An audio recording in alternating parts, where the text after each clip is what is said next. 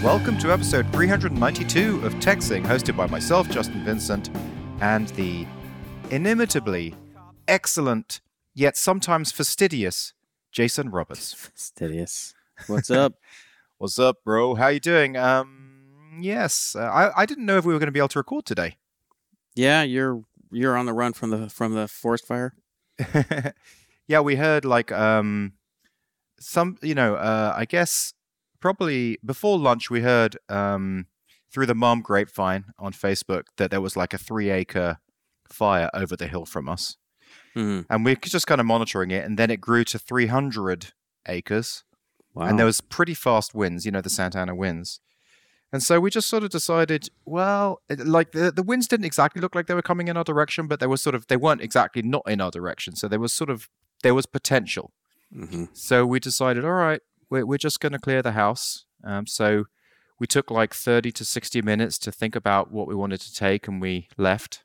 And we went up to Pismo Beach and stayed the night there. And then in the morning found out that actually the fire had grown to 3,000 acres. Jeez. But it had continued sort of just going by rather than going towards us. So it had burnt itself out around us. So it's probably very low risk of anything happening. And they had removed the fire evacuations because there was a fire evacuation for over the hill, but not in our area. So that even that fire evacuation warning had been removed, and it had gone further down towards the ocean. So we're like, okay, let's go back. So we're back home, and here we are. Actually, what you can say? Well, I thought maybe I could smell the fire. Oh yeah. But Sandy said also the neighbors had a barbecue, so I don't know, it could have been the neighbors' barbecue. I don't know. It might have blown this way. I don't know if the winds were blowing west to east because you're north, but you're also a little west. You're northwest from me. Exactly. Yeah, that's right. So I was going to say, but it made me think of an interesting thing. Like we had that 30 to 60 minutes to think, okay, what is important in our life that we're going to put in the car right now? What's not replaceable? So for birth me, certificates, bank record, just the kind of stuff. If you had to set up your life again fast, like absolutely irreplaceable family stuff, I guess. I don't know, jewelry. I don't know. I mean, for me, so I'll tell you what it was for me, and then I'm going to ask for you.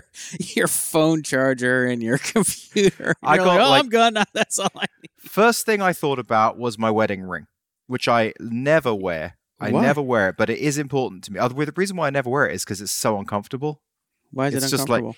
Because I got this wedding ring in a sort of a grandiose fashion. I got this big titanium thick heavy ridiculous wedding ring that's just way too big, and it's just like if I shake someone's hand it like literally hurts each time, so I don't wear it. Okay, but it is important to me as a concept, so I grabbed that concept. The first thing I did. Okay, I'm supposed to care about this thing, so I need to have it. Okay. Next thing I grabbed was my dad. So my dad's paper, like there's some papers related to my dad, and I've got this old laptop that has a bunch of recorded conversations that we've had that I've been meaning to catalog and set up for Jack so that he can listen to some stuff of my dad. So I grabbed that, and then the final thing was like press clippings, CDs, and videos from the band days. I don't want to lose that. And the laptop. And obviously the family and the dog. And then we're ready to go. I mean, other than that, you just want like a week's worth of clothing or something in case, make life not super inconvenient. But yeah, it's funny how little of what we own is actually that important. Well, that's what I want to ask you. Like, what would you take given because it's not like you have to run out straight away. It's like you've got like 60 minutes to get it together.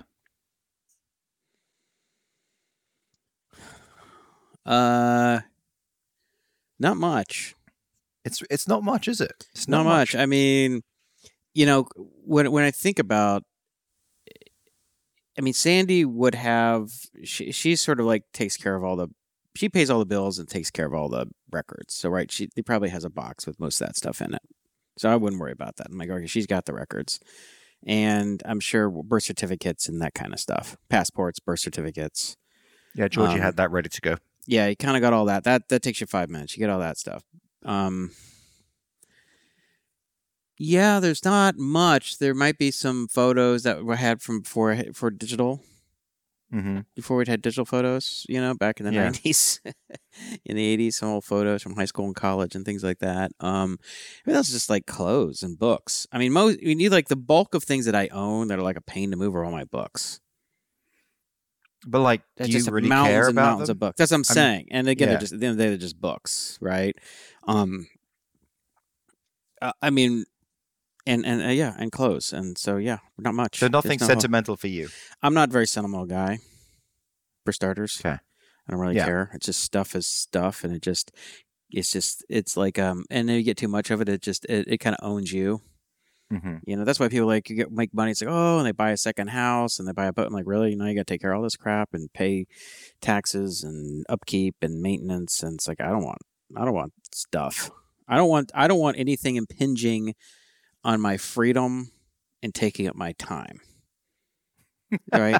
You know what's funny about that is like you never leave Pasadena. So like what even free? Like you're almost like in a sense you're almost not free because you love Pasadena so much. You're just like you're stuck there. You're not. What do you mean? I don't leave. I'm all over the place. No, I mean, you. Of course, you go to like Colby's school or whatever. You travel around. I'm going to San Francisco. I'm up in Oregon. We're in New York. We're in. But you wouldn't live anywhere else, would you? Like. Yeah, but what the hell does that mean? So I live in the place I want to live. Okay.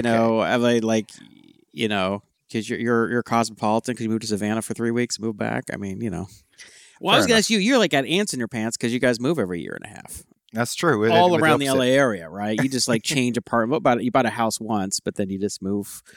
It's true. We are ants in the pants. Why is that you guys keep moving? Why is it that you're unable to find a place that you're just happy being? I don't know. That's a great question. I mean, show me the place where I'm really happy. I think it's because we're just waiting to find that place. I'm not sure what it is. We don't quite know. I mean, we're still, in our own mind, we're checking out different places. Like you don't know who you are. You just don't know who you are. Yeah. I mean, come on, that is true. That is true. You already knew. You've always known what you liked. Yeah. No, I'm usually pretty good at figuring out what I like and don't like, and I'm not real wishy-washy about. I'm like, no, this is good. I like it, and it makes it easy. I mean, there are other places there are a lot of great places in the world to live, and a lot of great places in California to live, but all things being equal, when you it's like Pasadena is as good or better than any other place. If Pasadena, if an earthquake struck and everything was taken out, where would you move to?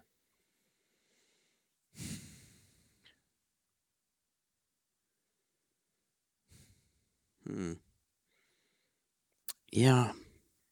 I mean, I would probably stay in California.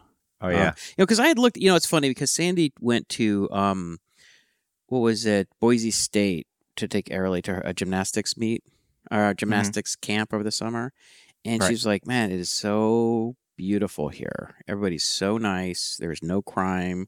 There is not even a piece of garbage on the ground. I mean, it's like Japan or something."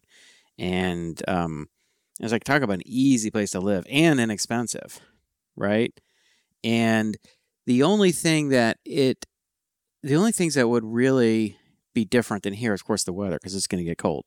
Yeah, in Idaho, and so you're going to have, and having lived in Chicago for a number of years, I know what that means. It's like really nice. I'm outside wearing t-shirt and jeans. It's December. Cold to the bone. That really is bad. Yeah, well, it's not just about it being. It's not just the temperature. It's when you get north, it gets dark early. Really, yeah, early. That's true. Yeah, like 3:30. It's like living in darkness for months. It just feels kind of gloomy and dark, which gets me down. But like here it's like sunny. Even in the winter, it's sunny. It's like jeans and a t-shirt, maybe a light jacket or something, which is just so nice. It's like you feel like you can do anything. Go, all options are on the table. When it's really cold out, you're just like, we'll just sit inside and, watch football or whatever. And maybe you venture out and grab dinner with somebody or something. Did you finish Welcome to Wrexham? No. We have like 2-3 more episodes. I think we have 2-3 more episodes. Yeah. It's good though, right? Like you watch, you binge the whole thing. Oh yeah, totally. And great. We've turned a few listeners onto it, which is good. And one listener said, addicted already after just watching one episode. Yeah, it's I think they did quite a good job. It's just so funny how they were talking about how other teams, once they get up to League 2 and League 1, are going to start bitching and complaining about how what an unfair advantage they have because of the fame of Ryan and Rob, right? I mean, so they're going to have so much more money, bringing in so much more money because of the documentary. Yeah. Right? And so they're going to sell way more jerseys. They're going to have way more fans. And so they'll have the salary. They'll be able to pay the salaries of a lot better players. So they're just going to motor right on up. They should. I think so. Yeah. I mean, it may not go every single year they're promoted, but I mean, imagine after 4 or 5 years, they'll probably be up in the Championship League, which is one below the Premier League, I would bet. Okay, prediction. They will find a top-class American player who's in American leagues and move him over there and put him in the team. Why do you think that? Because they're American, and like, why not? It's like it would just be a good connection, and it'd be like, yeah, let's Americans can do it too. Well, obviously, Americans can play soccer. I mean, we usually do pretty well in the World Cup, but right. That might happen. I don't know if that's a great bet, just because there's a lot of native talent that's probably less expensive. Yeah, that's true. And they probably wouldn't have to pay those giant relocation fees, and if they do that, I don't even know how that works. But the thing is that they probably have a lot more information about the other players that are going to be playing in League 2 and League 1, right? They know these teams, they know these players, they know their agents. They become acquainted and say, hey, let's see if we can get this guy. Let's see if we can get that guy. And it would just be kind of random to pull some guy over from like the U.S. or Mexico or something. You know what I mean? It's like, unless it's some, unless you're up at the highest levels. I don't know. Yeah. It's possible, but I don't know. I mean, they don't need any more gimmicks.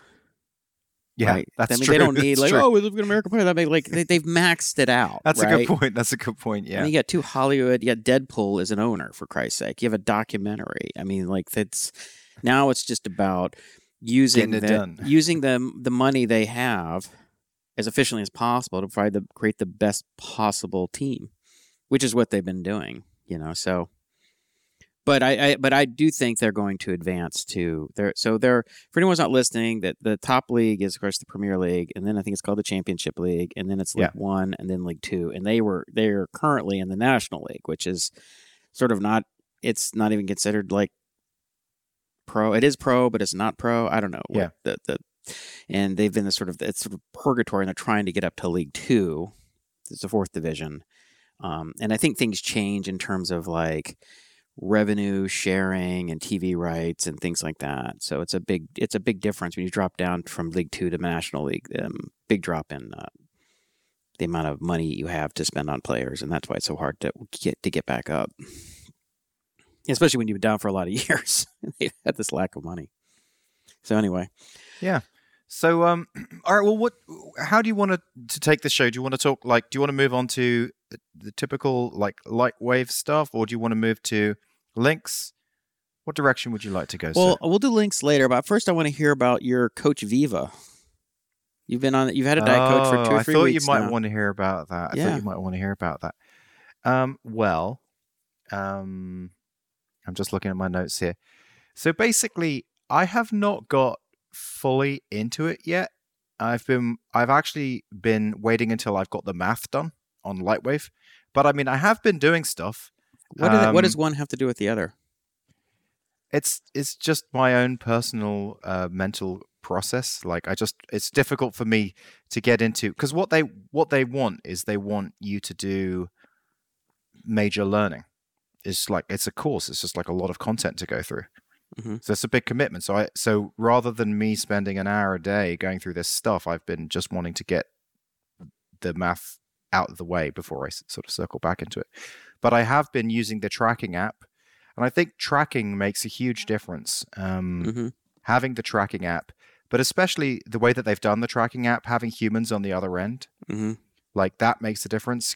It makes me more accountable, because I'm like, okay, I don't know who those people are on the other end, but I don't want to show them that I had such and such a, so it makes me more accountable and Are you behave better. hiding stuff that you're eating? Are you No, being no, dishonest? I'm being truthful, but I'm eating better because I'm like, I don't want to say, oh, I just had like this ice cream or this pizza or Well, whatever. how much have you been eating? So, because that was something that we were just guessing on when you were posting. You were like, well, I don't really count calories. And then you would do, and you would count part of it, but then you wouldn't count the other. So, how many calories do you eat on a typical day? I Do you even mean, know? it's about. I mean, I'm just trying to stick to what they're recommending, which is 1900. Okay. So look, based on everything, like they're recommending 1900, and I'm Wow. So coming they were in. at basically eating your BMR. So your BMR is probably right around that. Yeah, Right. that's what they're recommending. Wow. So, That's okay. and then I'm doing so what I have been doing consistently is 45-minute walk every day, tracking the food in the app, and on the one I'm only measuring once a week, and on that once a week measurement, I did go down in weight, but I went up in body fat percentage. My body fat percentage is I can tell you now. My body fat percentage is currently considered to be 26.91.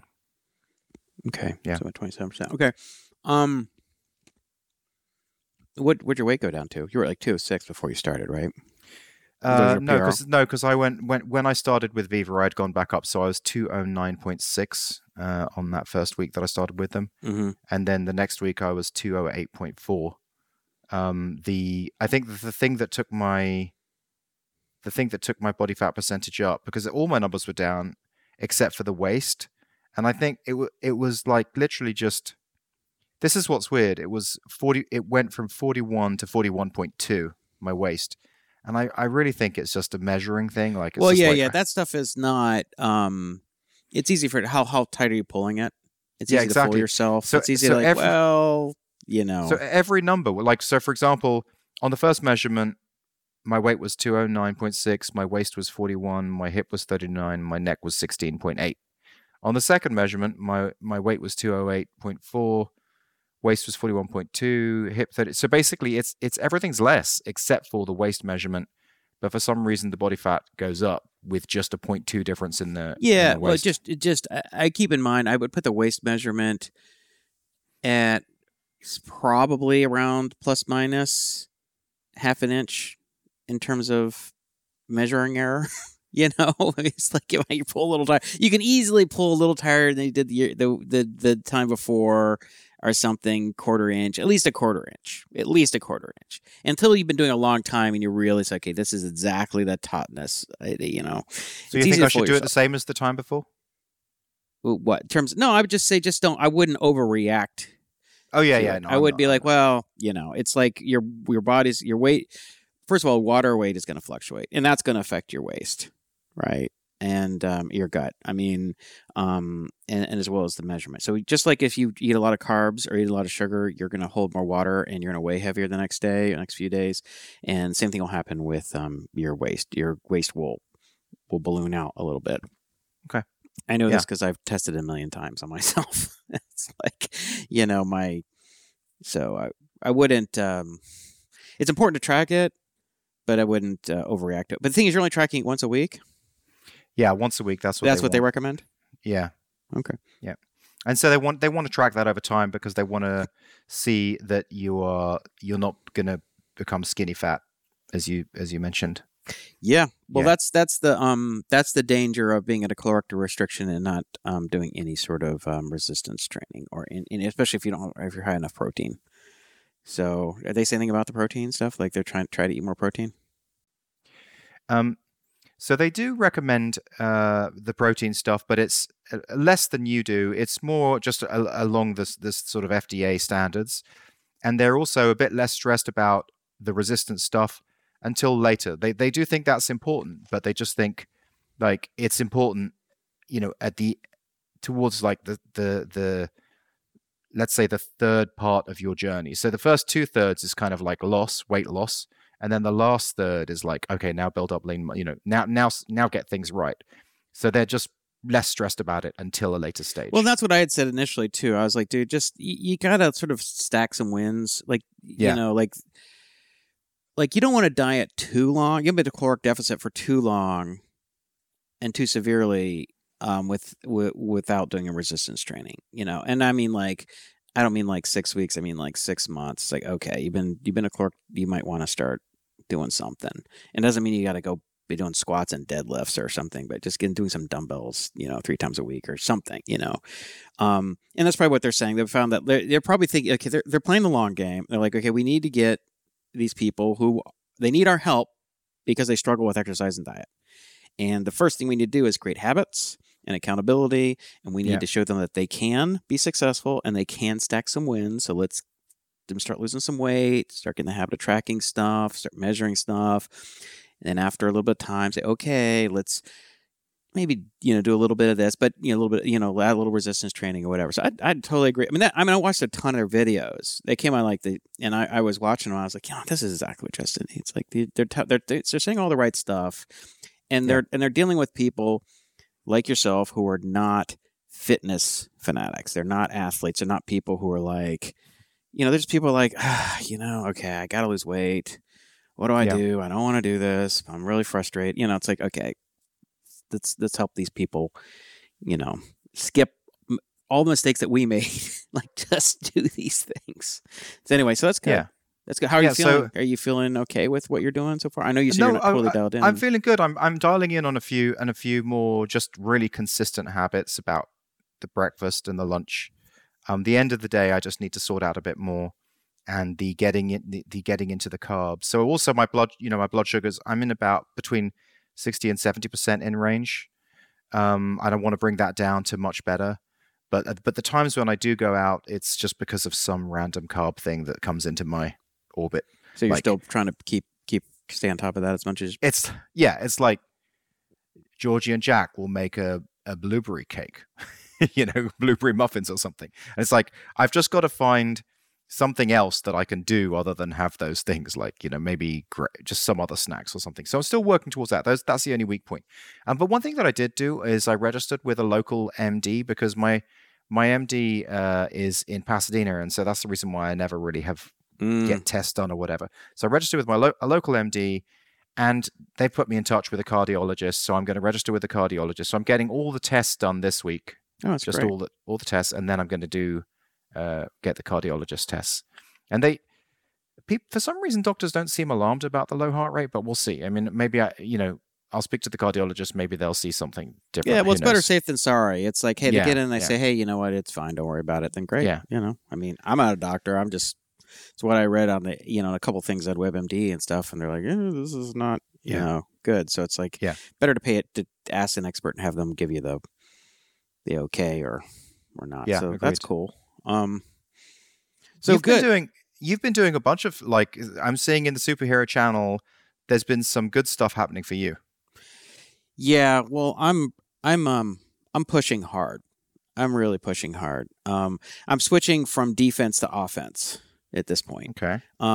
Where before it was just, losing the weight, getting rid of some of the fat, get myself in a healthier situation, right? And I think I've kind of hit a lot of that. My body fat has gotten way, it's not as low as I want it to be, but it's dropped significantly. I've lost 4.5 inches off my waist, and I've been putting on muscle, and my heart rate down, everything like that. So now it's like, now I'm getting like excited.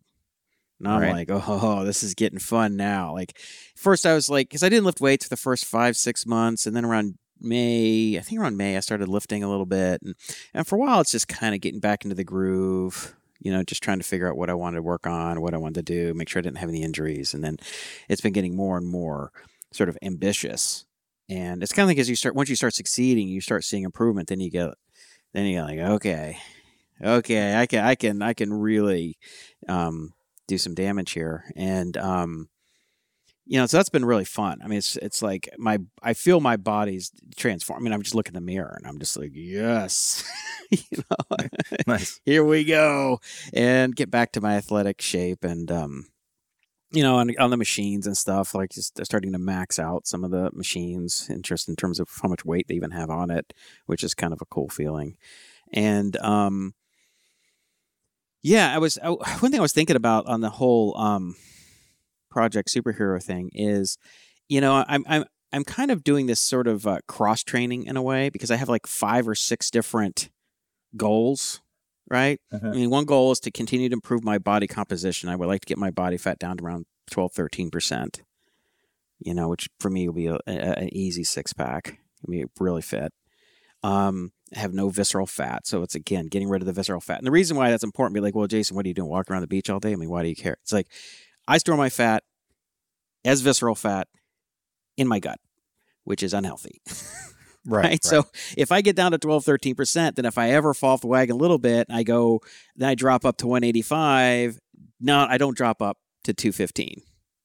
Right. It's like, I want to be so far away from that. That's why it's, just purely from a health perspective, I just need to I need to keep my body fat low so I don't have visceral fat. People who just have subcutaneous fat and they kind of blow up like a balloon, it's not healthy, but it's not as unhealthy as the visceral fat. And then, of course, I'm trying to keep my cardiovascular, improve my cardiovascular fitness, so keep improve my VO2 max and decrease my resting heart rate. Because those are like big time indicators in terms of like your longevity and long-term health. And if you go listen or read to Outlive, Peter Attia's book, or listen to him on YouTube, and they talk about that all the time, right? If you have bad cardiovascular fitness, like that's maybe not as bad as being obese, but it's bad. You've also been doing the stretching stuff, or the joint stuff. You were excited about that. Yeah. So, okay, so that was kind of interesting. So, like, there's this part of me that's like, I want to get back to play basketball and soccer. Right, like my buddy Jack, he's always like, let's go play here, let's go play there, and he's still playing at extremely high level, right? He's my age, and he was the guy, he played professionally in Brazil. He's ridiculous athlete, and I'm like, dude, I'm gonna pull a hamstring, I'm gonna pull a cast, like I can't, I know I'm gonna, and so I wanted to get back, be able to play sports again and be able to really compete, not just kind of dick around with bunch of old guys, but really play, and play well without being injured. But the other thing is, like, when I'm trying to do certain exercises with my legs, any like single leg exercises, I would like a lunges or walking lunges or something, I pull a hamstring or something. Yeah. And I'm like, this is bullshit. And so I started with this mobility program, and I've done it for a month. There was the ATG program. And one of the main exercise, what I would consider the main exercise, is the split squat. And the split squat is imagine you're standing, one foot's in front of the other by about a few feet, right? And then you lean forward, put all your weight, you put like 80% of your weight on your front foot, and you lean forward until your knee goes all the way down so that your hamstring completely covers your calf. Can you picture that? Yeah. Well, that's really hard to do if you're not young. Right. I mean, you take a 12-year-old, do think no problem, right? But you take an adult over 30, and it's not a lot of people can do that very well. And so, do you put your hands on your knee as you lean forward? Not necessarily. You would just kind of put them on your hips, put them whatever. I don't know. But so initially I had to put the front foot on top of an 18-inch box, or a 6-inch box on top of a 12-inch box. Because I didn't have the range of motion or flexibility. And then over the following week or 2 weeks, I got down to the 12-inch box, and then I got down to the 6-inch, and then I got down to the 40 a plate, and then on Friday I got it down to all the way to the ground, and I was able to do 5 sets of 5. Although I had like a finger kind of on the wall or on a stand just to give me a little bit of confidence that I had the stability. But as you, but once you're able to do it with your body weight comfortably, then you got to be like having dumbbells, heavier and heavier dumbbells. And if you really are fit, you have a great range of motion, you might have like, 200 pounds on your back, be able to do it, which is So ridiculous. it's called split squat. Yeah, split squat, ATG split squat. Okay. And so the ATG, split squat doesn't. Yeah, anyway, it's the ATG split squat, so it's like kind of ass to grass kind of thing. Yeah. And I'm like, I've talked to like 3 of my friends about it, and they're like, "Wait, what is this?" I'm like, "Dude, you got to do this." So I have like Phil doing it, my buddy Chen's doing it, and my buddy Chris. I was talking to him yesterday, and I'm like, "Trust me." I was like, "I'm only a month in. I can't grant I'm a month in. I haven't been doing this but this is." Have you noticed really any promising. difference? Oh yeah.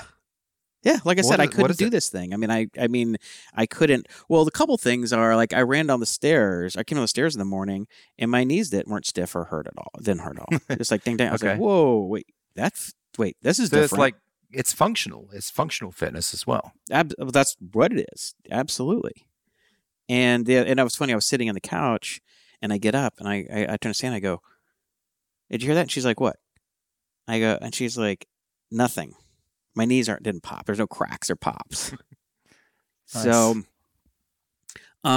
So I have so for me to be able to train hard with my legs, I have to increase the stability and mobility. Because otherwise I pull stuff. If I'm going to go play basketball or soccer without getting injured, this is what I need to do. And the funny thing was, I was talking to, so I have 3 friends who are all still competing at a very high level, and they're all my age. My buddy Mitchell, who does Brazilian Jiu-Jitsu and Judo 6 days a week.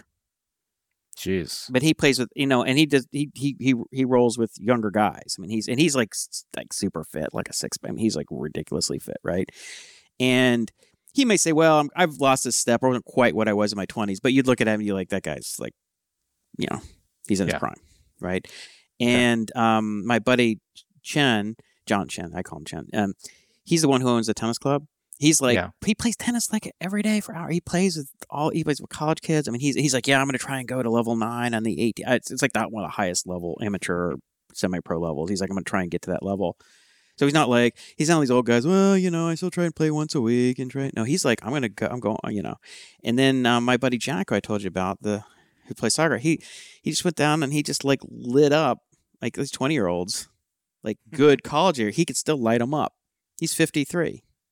Jeez. I mean, and I'm like, you know what? Screw this. I'm going back after this. I'm going to quit playing kind of defense. This is bullshit. But one thing I talked to all of them. All 3 of them do mobility stuff on their own. And I go to Metro. Because I asked him. I said, have you heard? I mentioned it, and he goes, oh yeah. He goes, yeah, I heard about that. I was messing around with some of that stuff. He's like, I didn't have time to do all the exercises, but I do some stuff similar to that. And I go, well, how long have you been doing mobility stuff? He's like, a couple decades. I'm like, a couple decades? I'm like, so we're supposed to have been doing this for the last couple decades? He's like, yeah. I'm like, God damn it, Mitchell. Like, why did you tell me I'm supposed to be doing this? Then I asked my buddy Chad, I'm like, do you do this stuff? He's like, yeah, I stretch every night before I go to bed. I sit on the floor and I go through my whole routine. I'm like, what? And then Jack, my buddy Jack, does the same thing. He gets up like 5 in the morning or 4:30 in the morning, go rides his bike like an hour up in the mountains and does a little stretch. I'm like, okay, so like apparently all 3 of you guys got this memo that in order to maintain your athleticism, you have to be doing a very structured and consistent mobility and flexibility program. I haven't been doing that. I mean, I go and I do my 10-minute like soccer warm-up stretch, which is not, I mean, they're That's not the real deal. Yeah. Not the level that you need to be doing. And so that's why they're able, I think. I mean, they're all great athletes and they stay active, but the fact is that they just really focused on this stuff where I wasn't. And then so I started accumulating injuries, and then I just was like, well, I'm still quick and I'm still strong, but I blow a tire every time I get out there and I play basketball, and it's like pop, I'm like, damn it, And so that's why I'm excited, because I feel like, okay, I can get back into this. So great. That's pretty so cool. We'll be expecting a drive towards dunking. Absolutely. So yeah, it's funny because I posted a few videos on Discord about some of like weightlifting, kind of like the bodybuilding stuff. There's a few funny channels that I watch. So I do a little bit of the hypertrophy stuff, for adding on muscle, but I'm more interested in building like raw strength and power. And because for me, having been an athlete, like muscle that isn't like really functional are really like, it's as we would joke, we call it all show no go. So guys who Yeah, look muscle but they're not really that strong or they're not really that fast, it's just like kind of yeah. bullshit. It's like, you want to, I say, what you want to do is you want to look strong but be really fucking strong. Like people are like, holy crap. You don't want to look like a dope, but you don't want to look like a big muscle bound. Oh, you get these. I've seen every now and again these guys who just look skinny, and then you see how strong they are. It's like, what the, like, how do they even have that much strength? Yeah. And a lot of some of that is a lot of the tendon, ligament strength, nervous system training. I mean, you can train in a way that really focuses less on muscle size, or at least you're getting the most out of your muscle. Like you think of muscle size as sort of potential. It's the potential for strength, Right. and you are getting strong, but you could be a lot stronger if you were training lower reps and trying to max out strength or whatever. Because there's other nervous system and tendons and things that are part of it. So, but being an athlete or former athlete, those are things that I value more than just like, big biceps or something. I mean, you want to look like the Greek warrior, right? You want the Greek warrior look, right? You don't want to look like a big muscle bound, like a Mr. Olympic. Like, stuff looks ridiculous. You want to have, like, if you take your shirt, people go, oh, shit, but you don't want to look muscle bound. But then what you want is you want to just be extremely athletic and be very fast and explosive. At least that's what I want. I want to be fast and explosive. I want to be able to play basketball and soccer and be able to do those things. And training for vertical jump is just a very convenient goal. It's sort of like a grasshopper. Like you need to be like that. Like, just all very lean, like no superfluous weight that does anything other than just helps you get that dunk. Well, some of those, I mean, a lot of those dunkers, all those guys who are, I mean, they're really lean. I mean, they're really kind of skinny. Some of them are really skinny, so I don't want to be quite that skinny. I think the best look is like the kind of like the wide receivers or defensive backs in football. They're 5'10", 185 pounds, low body fat, super fast, jump high as hell. I mean, extremely athletic. Like I think that for me, that's the ideal. I mean, You talk to people who are distance runners or cyclists and they want to weigh 140 pounds. And, I don't look at a distance runner and go, I want to look like that. It's like, yes, no, agreed. You want to look, I think like the sprinters, like if you look at like who have the best, like who look the most athletic and the most impressive is like your 100-meter sprinters. You look at them and you're like, yeah, that's a thoroughbred.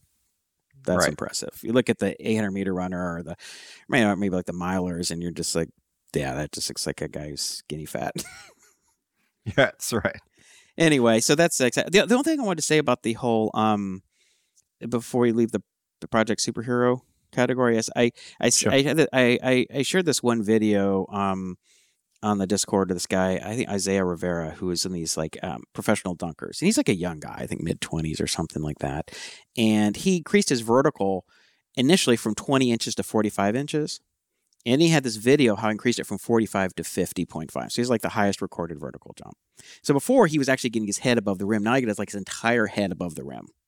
Jeez. He's like 6'1". Oh my gosh. And what was interesting about it is you would think at 45 inches, like that's like the limit. Like Michael Jordan had a 48-inch vertical, like the highest recorded at the NBA combine or something. Like that's like you cannot. That's as good as it goes. You can't. It's like who's Usain Bolt or something. Like there's just a certain limit to how fast someone can. Anyway, but what was cool about it is in this particular video, he's going through a series of, he's changing, experimenting with new training protocols, power, developing strength, developing power, doing different plyometrics. And it just shows that if you stay on it and you keep working, there are weaknesses that can be improved. There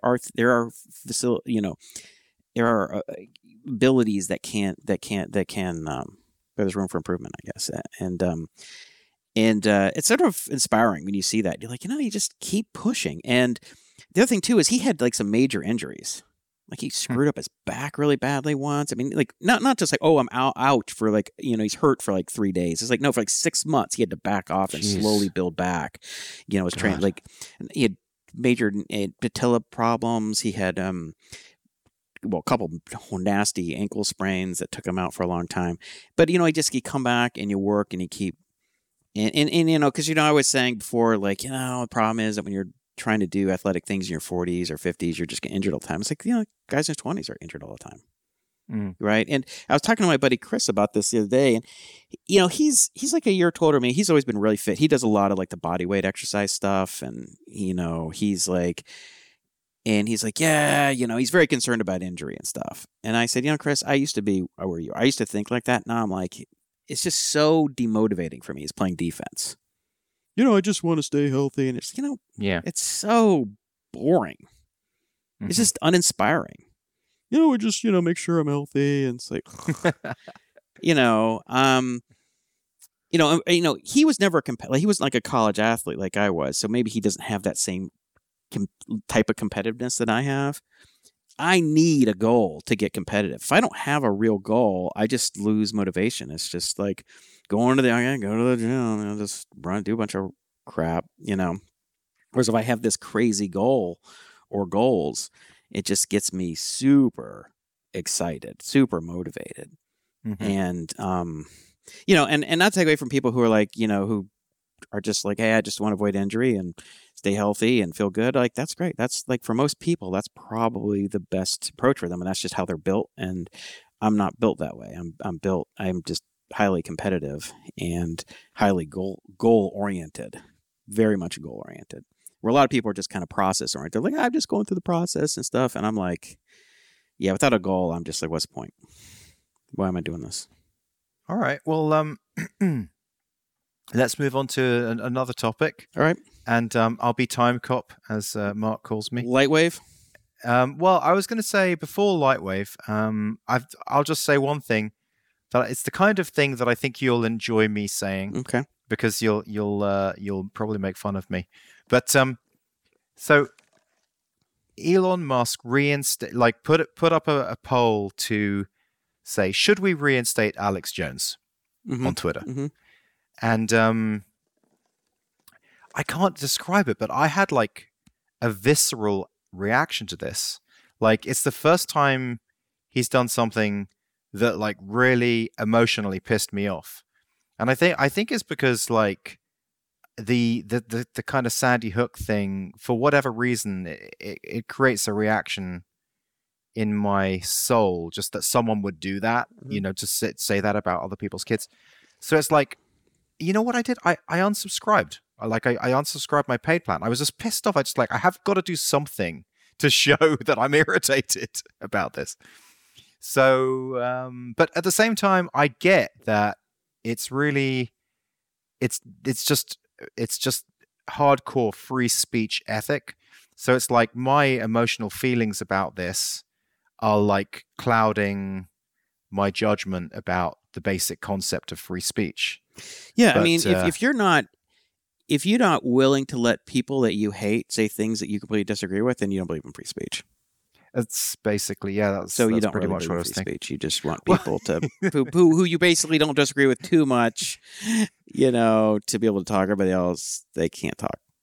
It's a great point. Like, I've been wondering. This is like sort of where do I know myself? Like, do I believe in free speech? Like, I think I do, but yeah, it's like it's tough. No, you'd like to say you'd like to believe in it, but you don't. You'd like to believe that you are. Right, as someone who believes in it. You like to think of yourself as a free speech advocate, which is like a lot of people. But that's the thing. It's like when the ACL, this is a famous situation where they, the ACLU, who they fought for the Nazis to be able to march through, I think it was Skokie, Illinois, which was a very Jewish area. And I think the guy who was running the ACL was Jewish himself. He's like, yeah, if we believe in free speech and civil rights, we have to allow these Nazis to walk through, and that was sort of that set the bar. It's like, okay, That's what free speech means, is the people you hate can say what they want. Now, here's the thing. One thing you always have to remember is that anything that you're stopping certain people from doing now, they are eventually going to do to you. Right? So if it's like, well, I don't want people to do this, I don't want to do that. It's like, well, wait till the people who you're more aligned with are out of control, out of power. And that is going to be used against you.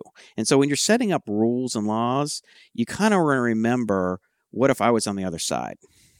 Right? It's sort of like an example of, I think like a great example is this, is like, this was years ago, and someone called up with some like talk show or somewhere, and someone said something about, there was some, I'll use an example, but it was like some college guy was accused of date rape, let's say. I don't know what that was, a date rape of some female.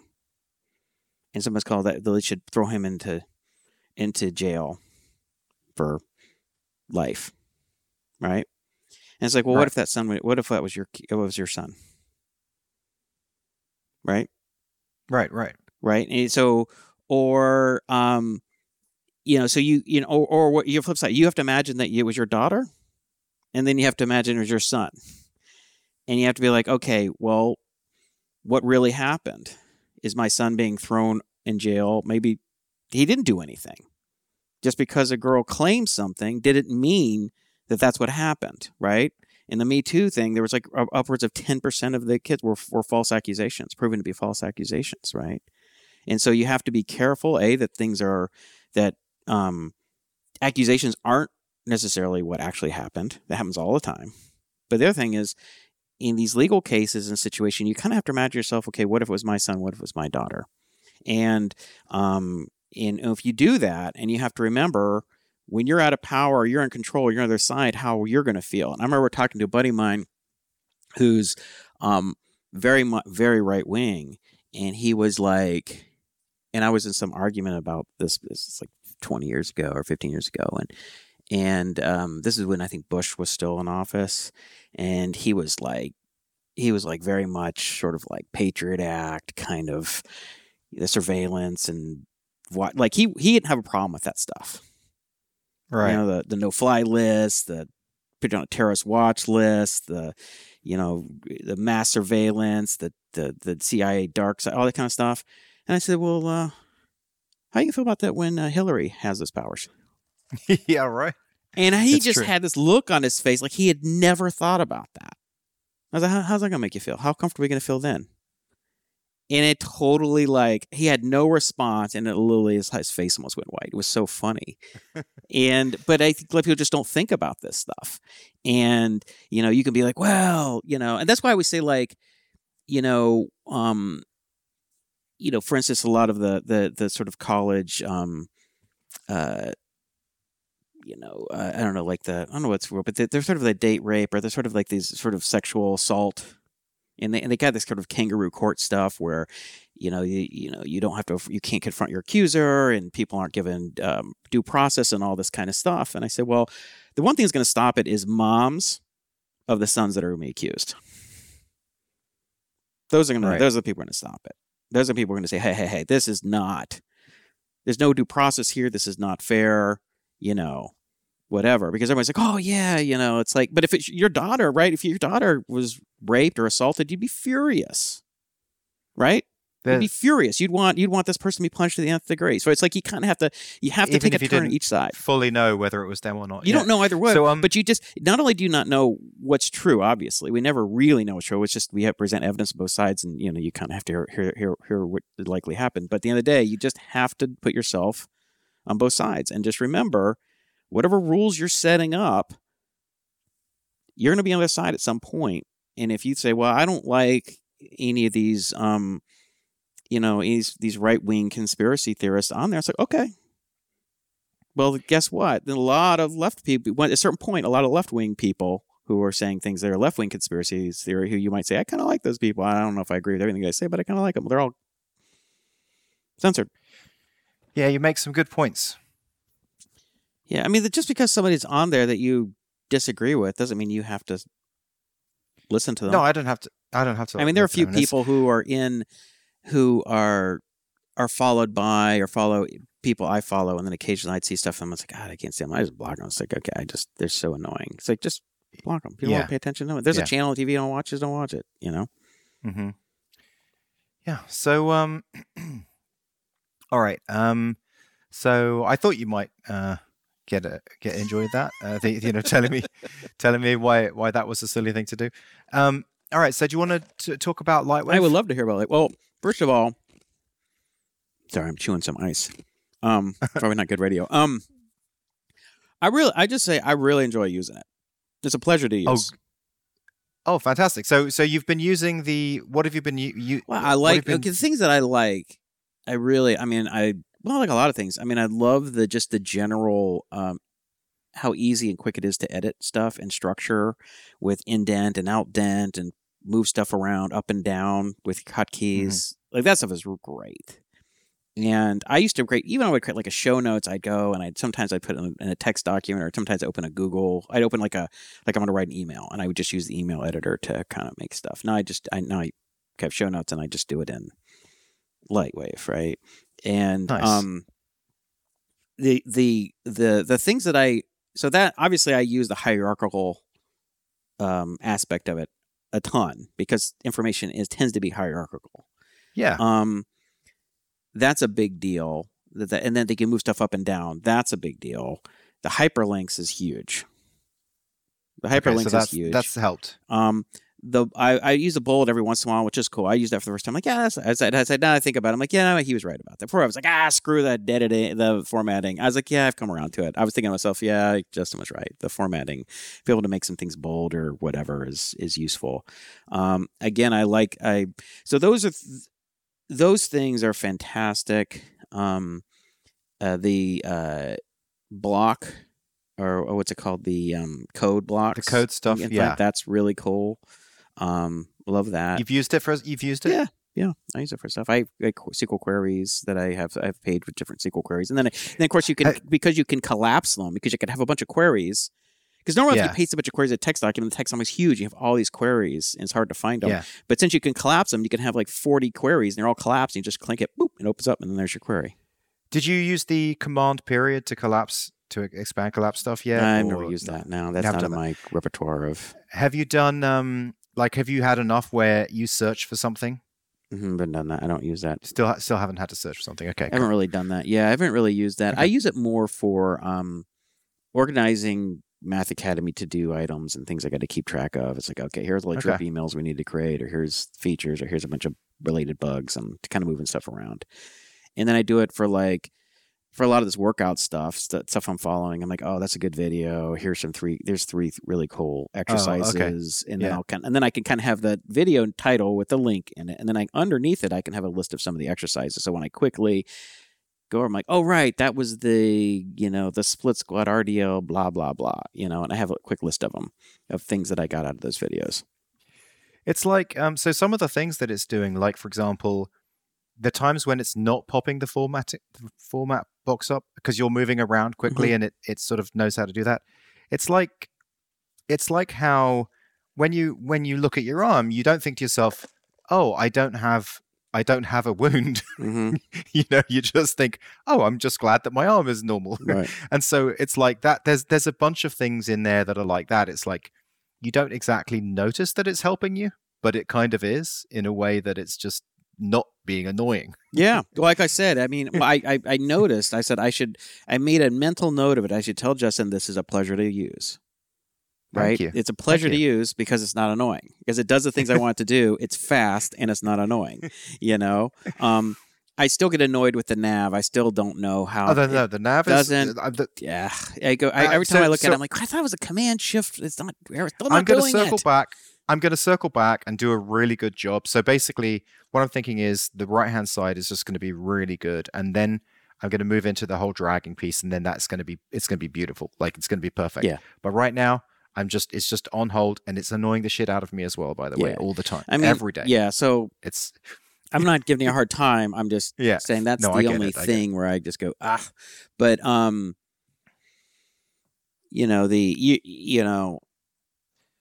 Well, we can get on to other stuff later, but okay, I'll just say again, the collaboration again is like even if the collaboration is key. Even yeah, if you do, even if you could do like a level 1 collaboration where it's like, okay, Jason is actively editing this, and if he stops editing it or goes to the thing after 10 seconds, it leaves control. Nobody has control over it. Maybe just like control.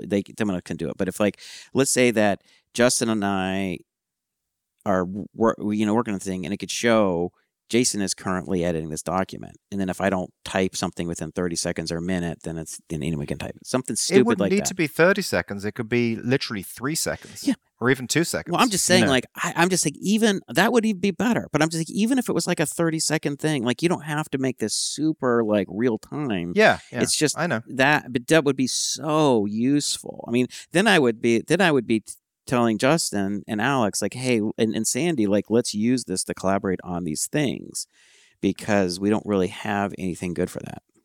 We're going to be moving to that real soon. I'm going to be once I've got the math, then I'm going to be putting in the rest of the styling, which is the headers and the bullets, and that's not going to take long because that's just literally CSS styling and adding new block types, and then I'll be moving to the collaboration. So a couple of rabbit holes that I've gone down since I last spoke to you.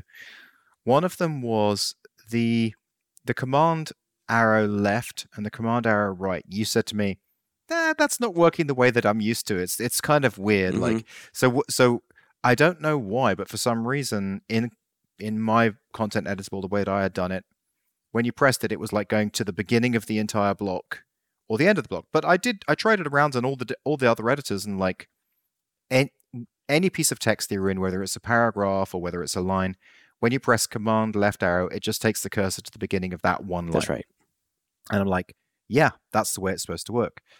So went deeper into this rabbit hole and realized, okay, if I really need to control this, I'm actually going to need to kind of control the way that the I-beam, because I'm building my own cursor from the ground up because I want it to be pretty. I want it to be 2 pixels thick and not 1 pixel thick. Right. So I figured out how to build a system where at any one time I can say, all right, where is the I-beam right now? What character position is it in the document? Is it, character position 100? So then what it does is this function goes ahead and looks at all the characters before it and after it and calculates their XY position. And then you can do something like say, okay, send me to the character with the XY position that's the furthest away on this line. So that solved that problem. That's how I solved that problem. But that work was like really deep, like fully solving being able to get an XY position of any character on the screen without doing spans, without doing invisible diffs off the screen, all that kind of stuff. So, and it was slow, and it took like 3 days of just focused effort to the point now where, and you already know this, so I'm just sort of telling you what you've already seen on Discord. But basically, I can have like a block of text that's 200,000 characters big, and I can find out the XY coordinates of like character 197,456. I can find out the XY coordinates of that within half a millisecond, and then I can place the I-beam cursor there. So basically, it's just working pretty much as fast as a regular browser is. And so what it means is that I can do what Google Docs do, which is they actually put the I-beam cursor of each person on the document, so you can see exactly what letter they're typing in.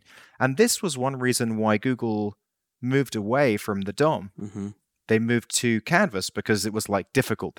I don't know if they couldn't figure it out, but I think they for whatever reason they decided it was too difficult or too slow or something. So it's been great to actually figure out how to solve that issue. That's made me feel good inside. Wait, the Google guys found this difficult, and this was a reason that they didn't use DOM, and I figured it out. That's right. So I felt good about that. Yeah, that's awesome. So that's laid the foundation for other things to be easy, like the collaboration. It's length. Yeah, it means that when you guys are in the document, it's not just going to do what Notion does, which is like put Notion just puts a picture of a person's face at the beginning of the paragraph that they're working in. You know, I actually going to show the exact character position that the person is. You know, See, okay. Remember conversation. Well, to compete with Notion, I gotta get venture fund, need a proper venture funding, get to hire all these people, get all these developers. What a bunch of fucking bullshit. See, you're doing it. I told you could do it. I knew you could do it, and you're doing it, right? You've got a lot. I mean, yeah. I mean, it's like, I feel like this idea that you got to have all these developers, you got to have all this money. It's just wrong, but it's also like an excuse. If you just, usually it comes down to like one or two smart, dedicated, resourceful people who say, we're just going to make this work. We're going to figure this out and make it work. And you can do it. And all these people and all this money and all this stuff usually just, I think ultimately, a lot of times creates worse products, right? Like his Notion couldn't even do what you're doing, right? Right? I mean, I'm sure they could if they really put their mind to it, especially now that they've the existence proof of what. Well, they're not going to notice you. They won't give you any. It's a little bullshit. But I mean, some developer was messing with it, and they told his manager, "Oh, it's just not really possible." And the manager's like, "Huh, okay, well, I guess you're true." And they just and then it floats up the chain into their VP of product, and they all decide, well, this is as good as it's gonna get because I talked to the guys working on it, and he agreed, and he said this is the real best it's gonna get, and it was like some guy just kind of gave up. I mean, maybe they didn't want to do it. Maybe they just didn't. Maybe they thought it was too much information. TMI to show the little cursor there. I mean, but other things you were showing me the math, like the refresh, yours doesn't flash and theirs flashes. Yeah. Like there are other problems. Yeah. And I think what happens is that since it's your product, you're chief of product, you're the engineering manager, you're the developer, you're everything. Like you care about the quality. You're not just working for a salary and trying to keep your manager happy. You really, really care about the ultimate quality of this product. And so you'll put in the extra time, and to make stuff work the way that it would ideally work if you could, if at all possible. Well, it's interesting. Like, do they care? Like, do other people care about those things? That's what I'm wondering. It's like, that it's just the taste that I have cares about it. For whatever reason. Well, that's part of it. I care about those weird things. Well, I think the guy, I can't remember his name, the guy who did the blog Daring Fireball, and he made this comment, and he said that the design of a product is limited by the taste of the CEO. Which, and using, for example, Bill Gates versus Steve Jobs. Steve Jobs has has great taste, and so therefore he is not going to accept anything less than what he thinks is great. He's just not good enough. Where Gates just can't see anything above a certain level. All looks the same to him. Yeah, exactly. So you have a certain level of you have bars at a certain level higher. So that could be part of it. It could be the VP of product or the product manager or the CEO. They just don't have enough taste to understand that this is still not slick enough. This is not good enough. But it could also be, like I said, they are also not the developer. So they have to take the developer's word for it when the developer says this is not possible. This is too hard. We can't make it work this way. It's a limit of the technology. And eventually they're like, okay, fine. So, well, this is probably good enough, I guess. I was thinking about this. It's like, how Musk is always talking about we want to break down the silos in the organization. Mm-hmm. And we get the designers to work on the production line so that you can see when you design how painful it is for the people who have to implement it. And so I was thinking about this, like when you are one person building your own product, there's no silo because it's all in your own brain. So there's literally no silo, and you're the designer, you're the implementer, you're the creator. But also you do get to fully experience the pain of fighting with yourself. It's like, okay, I really want to be able to make this move to the left-hand line like Jason wants, which does seem such a banal thing to do.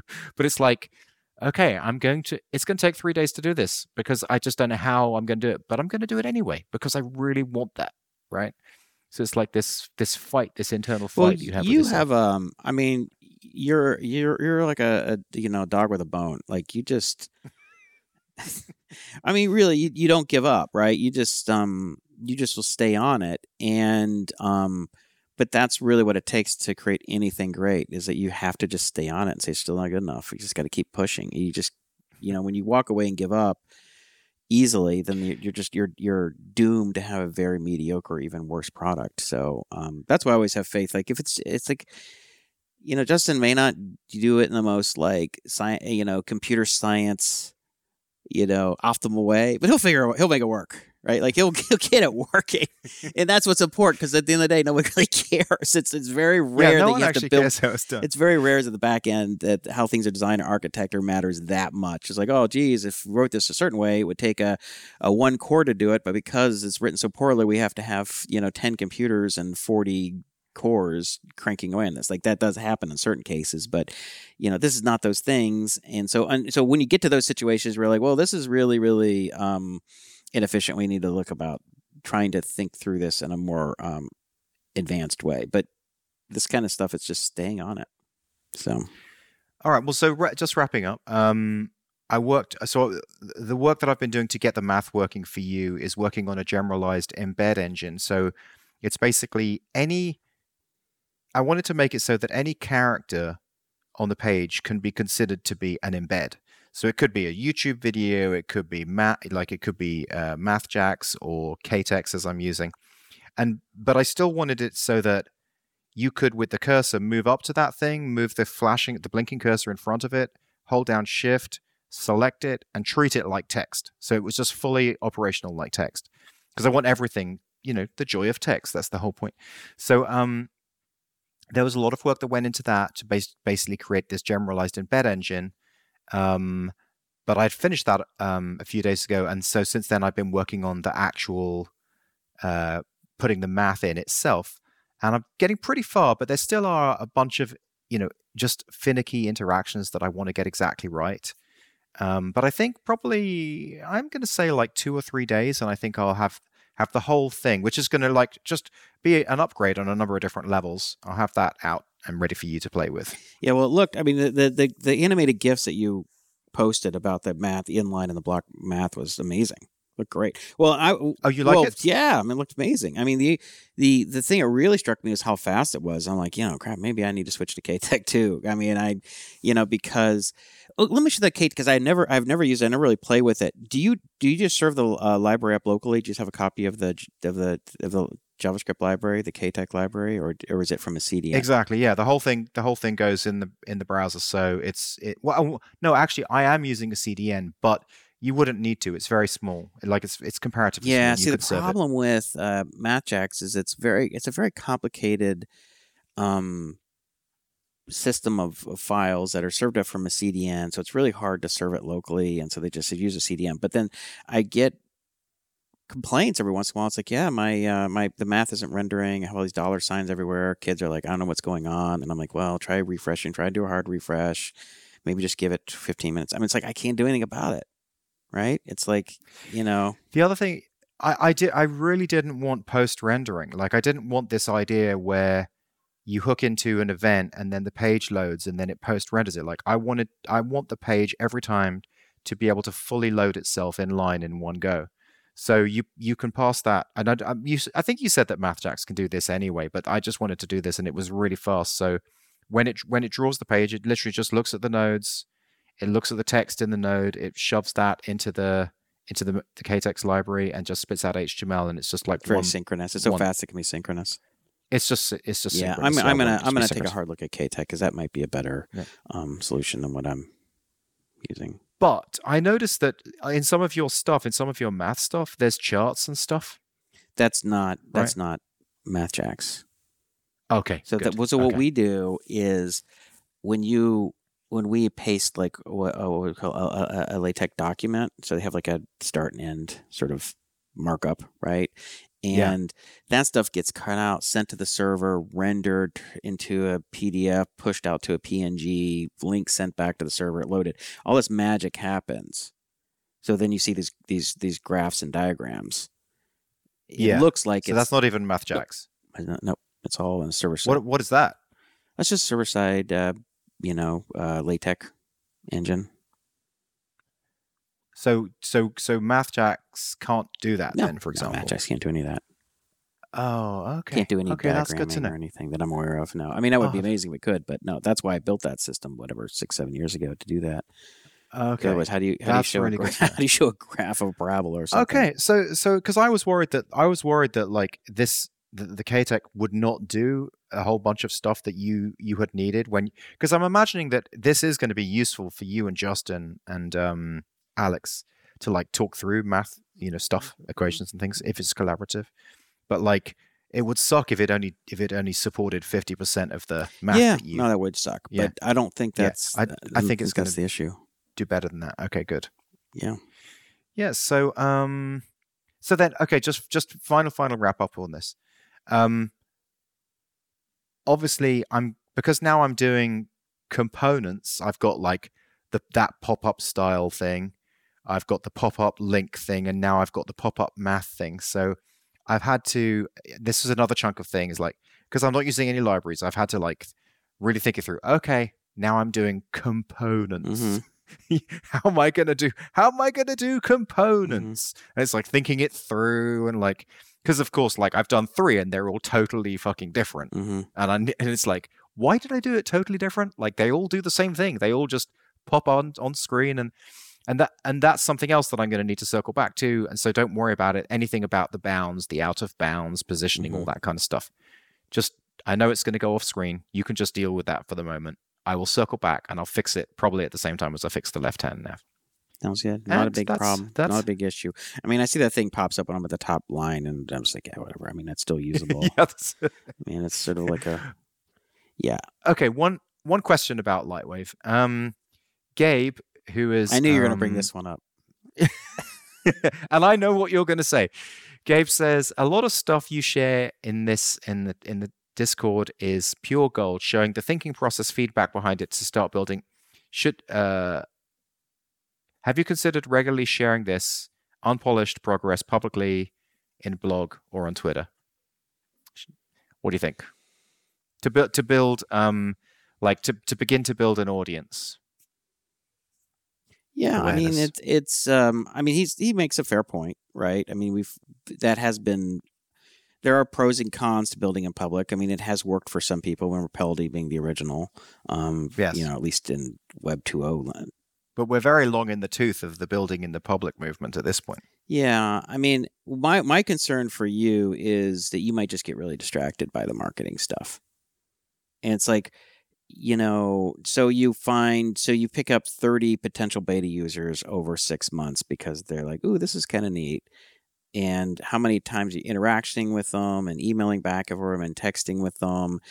And how much of that time, if you would just spent that would have meant, you know, 20 new features. That would have meant collaborations working. That would have meant that. But you spent all this time dicking around trying, because it's a very unfinished product. Yeah. And so people always questions, what about this? What about that? And then you're like, Well, no, exactly. Like I let someone, and sorry, I don't remember your name right now, but I let someone in, and of course the first thing is, well, oh, why doesn't it do this? And I'm like, it doesn't do that yet. It doesn't do a whole bunch of stuff yet. Like it is really not ready for public release. It's I like, wouldn't do it. I think you just have to look at how it would affect you. There are certain people that it might be okay. I think for you, it would be a different kind of rabbit hole that would just suck. That's why I was worried about you say, well, I'm just going to go and start marketing it before it has collaboration. I'm just like, that's a bad idea. I think the sort of the Gmail approach when Paul Buchheit said that, he just had a handful of friends working on it and using it, and he would just go back and forth to them until they were happy. And eventually, that's enough. once he had that, Yeah. they went to he presented it to like the executive team or whatever, and with the idea of like, is this a product we should pursue? We should release it. And Eric Schmidt, who was the then CEO, said, once you get 100 people in the company who say they love it, then we'll release it. So I would recommend just keeping it to me and you, and if there's one or two other people who are three, whatever, whoever on the text or on the Discord are like supportive and excited and interested and aren't demanding all kind of weird idiosyncratic things that are just going to kind of annoy you and distract you. then just do that. And because between the two of us, we'll find 98% of the issues. If you and I are both really happy with it, it'll be a pretty capable piece of software. I don't think anyone else is using it to the same. I mean, possibly Sewell is, but I haven't heard from him for like months at this point. But I use it every day, dude. I use it every day. I use it every. I mean, it's like I use the S out of it. I really, What's the really S? use it. Shit. You use. Watch the language there, Justin. Yeah, I'm just because when Jack's around, no. So I use it, and I've got 6,000 nodes in it. Something else I built real into it is that if you click in the version number, it shows you information about it, like how many nodes you're using, how much memory it's taking up. This is the kind of stuff that is just important for me to know. Here's the thing: the most important things that I think are worth paying attention to are that you're getting enough feedback that you know that you're working on the right things.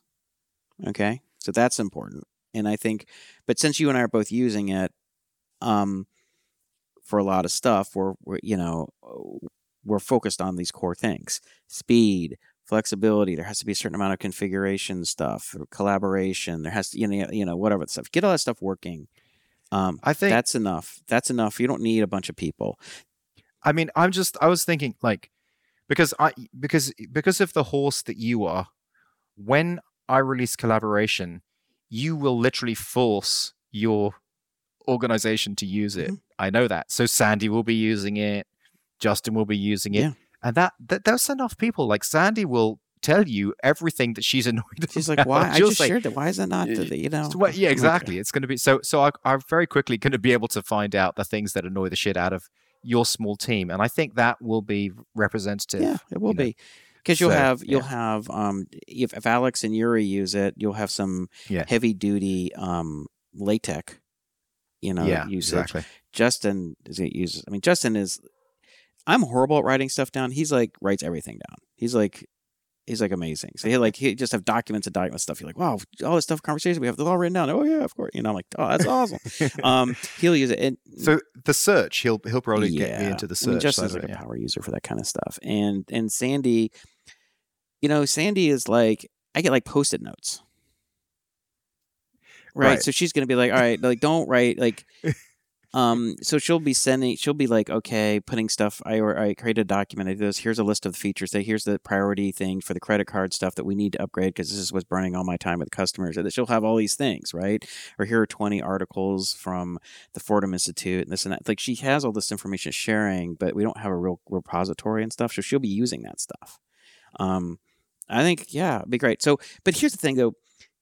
So that's important that you have enough people using it to get to point to any problems or any obvious shortcomings, but what you don't want to do is get distracted, and the more people you deal with, the more distracted you get. More email, like even if it's on Discord. Oh, sorry, I work on this or this. It's back and forth and back and forth. It's just more bullshit that's just going to get in your way, and that's a problem. And I think if you're happy. I mean, think of it as the enjoyment factor. Are you happy in building the product and working on it, and you're making good progress? Yes, then don't change anything. Right. Like you're in the zone, man. Like just don't change anything. Don't get distracted. Just keep doing what you're doing. If you can keep making the progress you're making for the next, year. I mean, I'm not saying it'll be a year before we release it, but I mean, just the product will be incredible. Right? Yeah. No, I agree, and I'm happy. I'm happy for it to take a year, and I've discussed it with Georgie, and we've discussed it at length. And so you're talking about this with Georgie? Yeah, she's behind it. Okay, yeah, she's behind it. Yeah, oh, because of the direction we're going in, and it's making sense. And I showed her the math stuff, and she's like, she can see that it's doing real things. Yeah, it's like it's not just to-do list. Text. It's not just a to-do list anymore. Yeah, that's right. Yeah. So so I think I won't do that. I think I'll just keep doing it on the Discord as I've been doing, and then that's just to let just to talk to you guys, and it's all just very organic and sort of internal. Yeah, I just wouldn't. And Don't mess with success. You're succeeding. Yeah, Don't mess. exactly. Gabe, he brought up. It's something that's worth It is a good considering. Yeah. It's a good faith suggestion. It probably works for a lot of people, a lot of teams. I just think in your particular situation, knowing how easily you could get distracted with and falling down the marketing hole and the blogging stuff, I'm just like, it just sounds really risky to me. Sounds risky. Hitchhiker's Guide to the Galaxy. I just cannot describe how much I love this series and the writing by Douglas Adams. It is so good. And especially what I like, the thing that really, really amuses me about it is he will say the same thing like 4 times in a row in slightly different ways. He'll sort of say something like, yeah. So he'll say something like,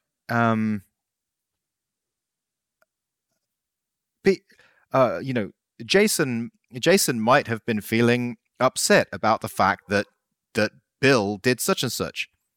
And as it turns out, Jason was feeling upset about the fact that Bill did such and such. And it's like, and then he might even say a third version. And I was sort of wondering why, that's so weird, like that he does that. And so I did a little bit of research about him. And apparently he was incredibly unprolific. He was just like getting him to do the work was just like flogging a horse. At one time, his editor locked him in a hotel room for 3 weeks to finish the So Long and Thanks for All the Fish. And I think what happened was he was just like, okay, I just need to pad this out with words. God, that's funny. So that's why he's doing it. But it reminds me of how some of these genii like Mozart or Douglas Adams. like Mozart was just paid to create this work, also just make it, do it, and he creates this amazing work under this situation where he's just being paid $5 to create stuff, right. And all of a sudden it's the most important. That's the same with Douglas Adams. I wonder how many, how much of the amazing work that we've had in the world just comes from people just working for a crust.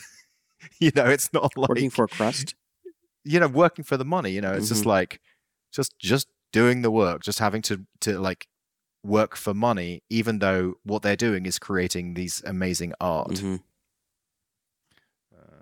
That's all I had to say about it. So you're that. loving it. So, I don't have a lot to say about that other than, well, the question is, so you had read this before when you were a kid, right?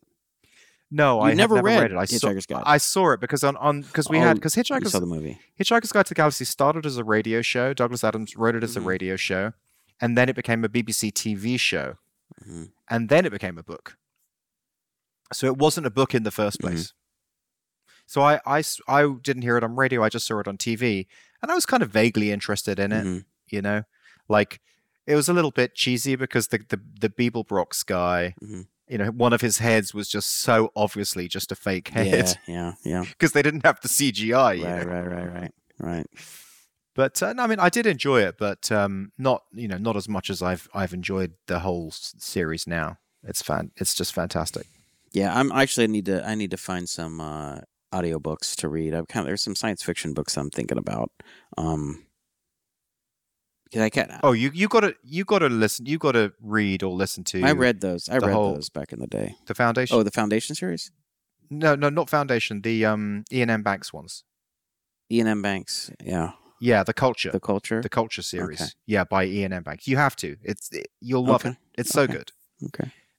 Even Viraptor extolled the virtues of it. Player of games, and it's Elon Musk obviously loves it because he names half of his or whatever, half of his boats and his rockets and his stuff after characters from that series. Yeah. Okay. Yeah. I'm going to do. Actually, that's probably going to be my next thing after this. Is going to be to find out the chronological order of the Culture series and start at the beginning and just go through the whole thing. Okay. Cool. So you want to talk Math Academy? Yes, please. So let's see what I got on my notes. I got to look in the Lightwave because that's where I keep all my notes. Well, I don't have a ton. So what else? I've been currently working on getting free response into quizzes. So I had that in all this other stuff, and I just realized I didn't have it in quizzes. It was kind of funny. We were talking about it, and someone said, and I think it was Justin or somebody mentioned that I didn't have it, and I was like, wait, I don't finish that. So I was like, I had to go do that. The what Sadie and I are going to do is come up with kind of a strategic plan for the year. Over the holidays, we're going to work on like what are we really going to try and achieve? Like what features are we going to roll out, in what order? Really kind of go through and because we have a huge list of things we could do. What's going to move the needle the most for the most people?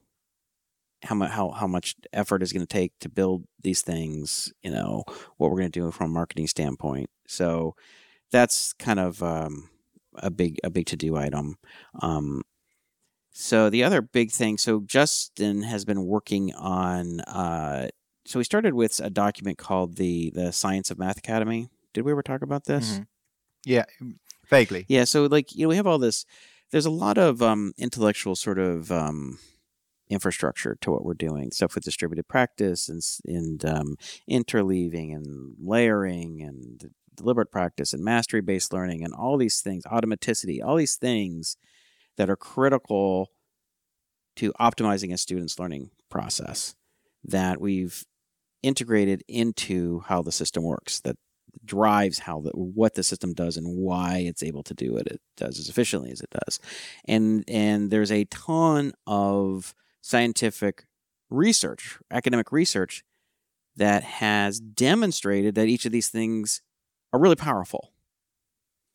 And not only that, but that they're virtually ignored by the educational institutions. Mastery-based learning, not done. Distributed practice, not done. Mixed review, almost never done. Deliberate practice, not done. Like, they don't do any of these things. And which the researchers are always throwing up their hands like, it's ridiculous. And this has been going back 20, 30, 40 years. And so I asked Justin to write some of this stuff up, and I said, "Hey, like we need to put web pages on the site that go into each one of these." Someone says, "Well, what is distributed practice?" Well, we can't just have a paragraph about it. Like we really need to go into it. Yeah. Not only that, we need to reference the original studies, and not only the original studies, we need to pull out the parts of the studies that say this is the key, this is important, and not only that, we really need to explain to people why this stuff's important, how it's important, because people are just really confused about education in general. All the things that people think works or optimal, they're just mostly wrong about. And so Justin has been working on this, and it looks like this thing is going to be like a 200-page book. What started was 40 pages. We say, we got to talk about just like as an example, Justin had written this segment on active learning and deliberate practice, and really and he almost immediately after like a sentence dives into deliberate practice. And I said, whoa, just take a step back. Most people don't even know what you really mean by active learning. They might kind of imagine they're doing something or not only that, they do not know how much more effective it is than passive learning. And we really need to not only to talk about what active learning is, juxtaposed to passive learning, but we need to bring up the scientific evidence that shows that passive learning is really ineffective. Sitting and watching a video doesn't really work. Sitting and listening to a lecture doesn't really work. You have to do something. Hiring a tennis coach, having him demonstrate the back end and just watching and then not hitting the ball yourself, you're not going to get any better tennis. Right? But for some reason, people think, hey, I have this teacher talk about physics for an hour, and I'm just sitting there kind of staring at the board. Yeah. You're not learning anything. I know it looks like that's the pinnacle of learning. You're sitting in this lecture hall of this august institution, and you have this old professor going blah, blah, blah, and you're like, this is amazing. Well, you're actually not learning much. That you actually have to do the work. You actually have to go through the process of attempting the problems or the skills, struggling, failing in some cases, getting feedback on what you did wrong, trying again. Okay, you've succeeded. Go to the next step. All that kind of stuff. People don't get that, and they're not. And but they get that, they're not even convinced that that's true, right? I'm super excited about this. Like it's this is going to be such a great thing to have on the site. Mm-hmm. Like it's going to be such a great thing. So when like, I mean, obviously tell me more about it, but like ultimately, I want you to tell me when will this be Well, I ready? mean, I think he said I think he's probably going to be working through the holidays, probably, or probably 3 or 4 more weeks. And I think he'll have most of the sections at a level where. So what he'll do is he'll work on a section, and when he gets an updated section, he'll email me, and Sandy and Alex and maybe Yuri. Like, here's the latest update, and he'll have just a pasted version so we can just read that section. And sometimes I'll go back and I'll say, okay, like I did on the active learning deliberate practice, like, okay, Justin, Yeah. I think we really need to split these things into two. And Don, he's like, oh yeah, that's a really good idea, and then he'll go back, and then Alex will go, hey, I think we need to talk about the difference between short-term and long-term memory and working memory, because we just sort of say it.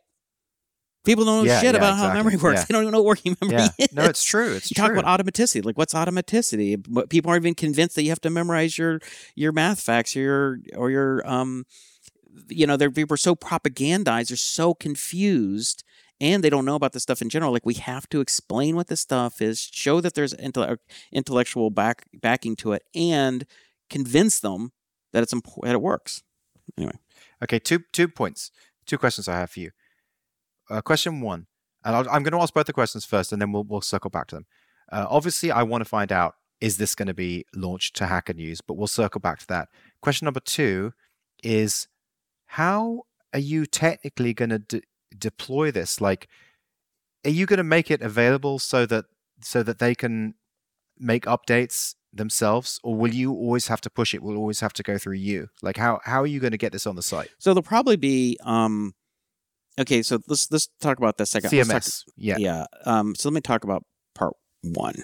Okay, part one, Okay. which is how am I going to deploy this? Okay, so once we have all this stuff, gone through a couple edits on it, and everybody's like, okay, we're all happy with it. We got all the major sections. Everybody filled out this 200 pages or whatever, 100, 300 academic references, whatever, right? So cool. Then what we can take is we can have a section. Each one of those little sections that might be 2 or 3 pages will be its own web page, right? So we would have a whole book.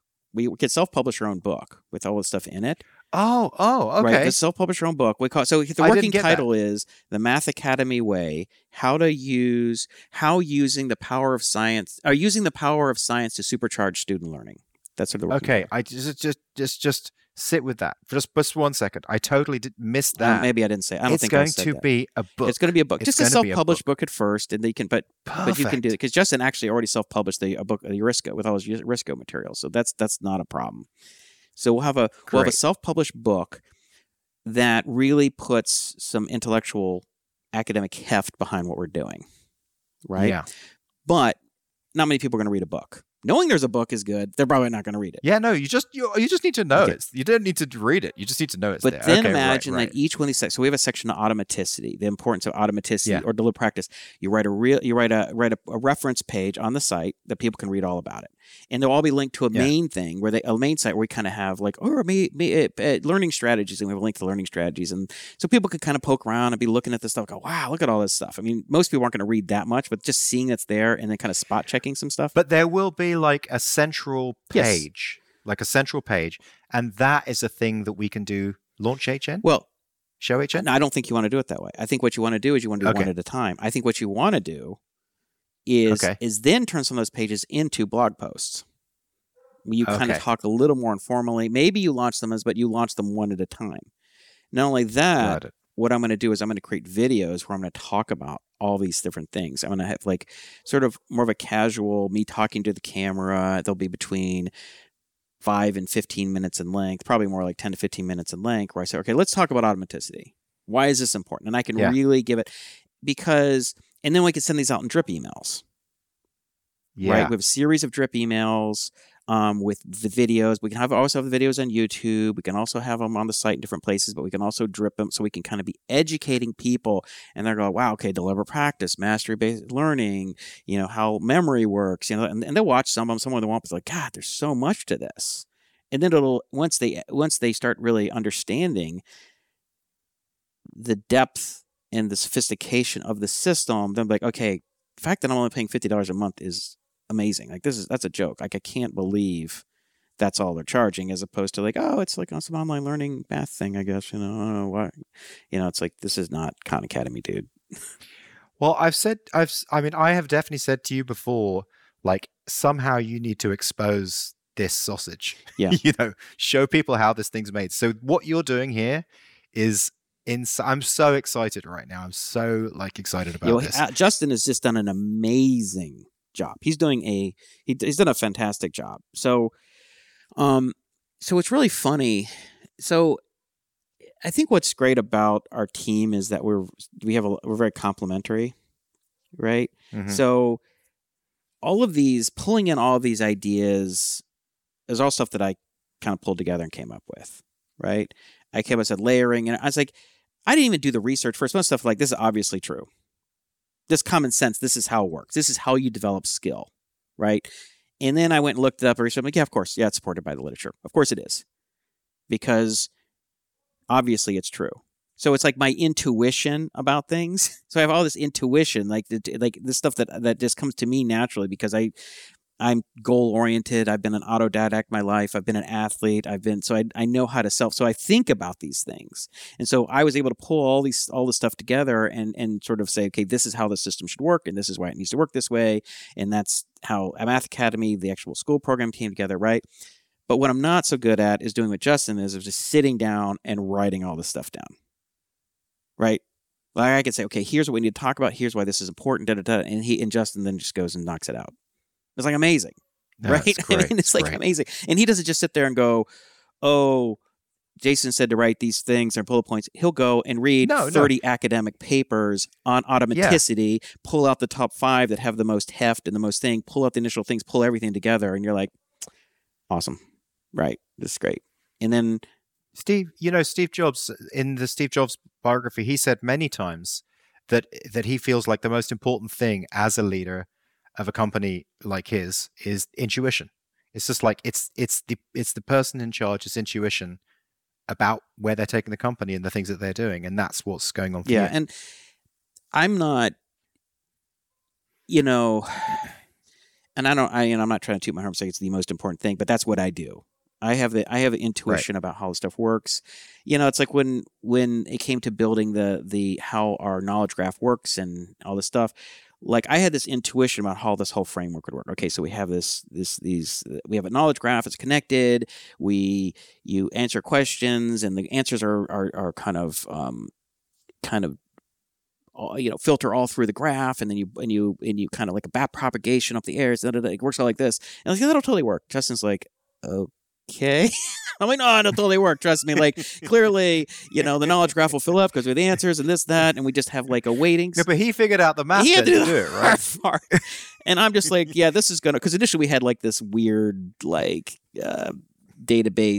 I don't know. It was just sort of it was a very brittle, it was simple version of this thing. And then I was like, okay, that's bullshit. We need to do this sort of knowledge graph thing. And it was sort of funny. I mean, I've kind of played the part of like, how a professor will have this grad student and I don't mean to say like I know more than Justin, but like he'll kind of guide and say, oh, he'll have the taste. Like here's where the problem is. This is what we need to be working on. This is important stuff, right?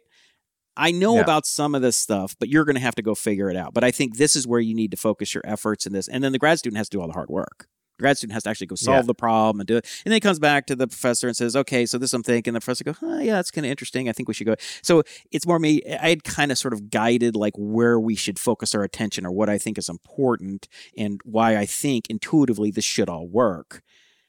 But then he had to actually do all the hard math and make it all work, which he did, which is amazing. So it's like, but he's also doing it with the Science of Math Academy, which then turned into the Math Academy way or whatever. And it's great. That's great. That's really I'm going to do, but then on my part, what I'm going to do is I'm going to write individual blog posts where I'm going to pull some of this stuff together and talk about these things. Because you're strong at that, and you're. I can do that. I can write entertaining prose. I think, and then I could do the videos, or could say, okay. Now you're not proven at that, but I think you might be okay. I can talk. Just flash your abs. Yeah, the abs. No, but I can definitely sit there and talk to the camera and say, okay, let's talk about deliver practice. here's why it's a big, Right. just kind of so yeah, that's a big deal, and I think that's going to guide a lot of our sort of our conversation about the system. There's another couple big things I didn't talk about too. In addition to that, Well, I'll just say that's great.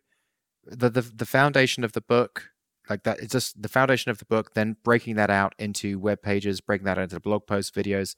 It's a great strategy. And that's the only marketing strategy that you'll need for that specific amount of time before you need to start going deeper. Like just that. That's it. That's enough. The other thing is That'll be enough, the other in my thing that opinion. I'm really gonna. And I don't know if we talked about this last. If we've talked about, I don't think we have. But the big one of the big changes I think we need to make. The reason that we have a higher churn than we should is because we're not setting people's expectations about what the product is, how it works, and what you can get out of it. So people are Right. very kind of coming. I think a lot of people are kind of casual. They're like, "Oh, okay. Here's an example. You have one parent talking to another parent. Maybe they're both complaining about how the math, their fifth or sixth grade math classes isn't very good, or the teacher isn't very good, or or it's moving really slow because of the pandemic and everybody's still a year behind, or whatever, right? And one parent who's say kid has made a lot of progress on Math Academy tells the other parent, why don't you just send her to Math Academy? My daughter has made all this progress and, just not that much time and you should. And they're like, wait, what? Math Academy? Oh, yeah, trust me. And the person goes into it. They're like, oh. And they look at the website for 5-10 minutes and they sign up and they have their kid take the diagnostic and they start doing it. And then the kid does it for a little while, but then the kid's like, I don't want to do it. I have homework. I gotta, this and that. And then the parent's like, I don't know. It's just too much time or whatever. It's like, what are you doing? Like, we need to make it really clear that this is a serious product for people who are serious about learning math. If you're not serious about it, you shouldn't use it. In fact, my buddy Doug was like, you should just make people apply, right? Yeah. You had mentioned this before. Oh, did I? But I agree with it. Yeah, you did. We were discussing it. So I think we want to move more in that direction. I don't know if we'll go all the way to the application process. We might go to that, but it might be like, we're not going to let people in unless they're serious. We might charge them more of an upfront fee. And we will have more like almost like a programs. Like, what are you trying to do? And like get them like, this is a long-term multi-year project. What are you trying to achieve with your kid? Not like, we just use it a little on the side for 3 or 4 months. Like that's kind of. I kind of agree with Doug on the application. I mean, it doesn't have to be really complicated. You could just have like at least a qualifying 10 question drop down form, exactly. And in the drop down, it just sort of says, it just gives you different options. I'm looking for my kid to learn casual math, or I'm looking for my, and so just those 10 simple questions, qualify them, and then that's the. I think what'll application happen process. is, yeah, it'll eliminate some of the people who would have signed up, but those people weren't going to last more than 2 or 3 months anyway. Exactly. But what's going to happen is the people who would have dropped out of 4 or 5 months because they just kind of lost focus and the whole family wasn't bought into like, okay, this is what we're doing and this is why it's a big deal and this is the multi-year plan. Those people will stick around for a long time because we've set the expectations, we've made them apply, we've maybe even been upfront payment, all that kind of stuff. And I think that's really our niche is serious learning, qualifying people and setting their expectations and constantly reminding them like, this is what they can get out of this. Like, here's the goal. The goal isn't just do a little bit on the side. You could advance yourself 3, 4, 5, 6 years ahead in math. Totally change your academic trajectory. Not just, oh, my kid went from regular to honors math and that's been great. Like, no. That's with the Coach Viva process, I know it's a much higher price point. But it was really important part of the sales process was to have a half an hour meeting with someone to essentially do what you're describing, to sort of do this qualification. And so I don't know whether it's just totally out of the realm of possibility if you could have like a quarter of an hour actual face-to-face with someone, if there could be someone. Obviously, it couldn't be you, but could it be a real person that they speak to? I mean, possibly. I don't know. I don't know if I want to. I mean, that's something we were thinking about. I mean, obviously, the people who I initially onboarded stuck around much, much longer than people who just sign up, right? I mean, which is not surprising. So that's something to.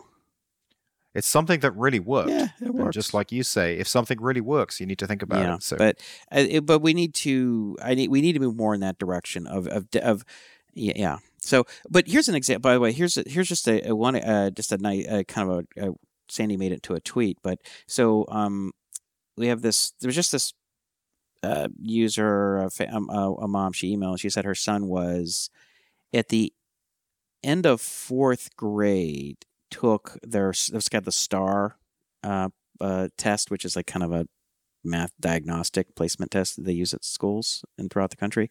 And he got like a 3.9, which means he was like at the end of the third grade at the end of fourth grade. So he was a year behind, more than a year behind. mm-hmm. And so she signed him up to Math Academy. He started at the end of June. I was just, before the show, I just had Sandy show me what his progress so that I could talk about it with a little more concrete numbers. But even though he took a month off the summer, he probably did a total of like 10 weeks in. And worked, just like every other day, 30 XP for it. Not totally serious, but just kind of worked consistently. And then the mom emailed and said, yeah, he just in October he took the plate star tastament, and now he's halfway through fifth grade math. So he moved a year and a half ahead in math in just a couple of months of working in it every other day for like 30 minutes.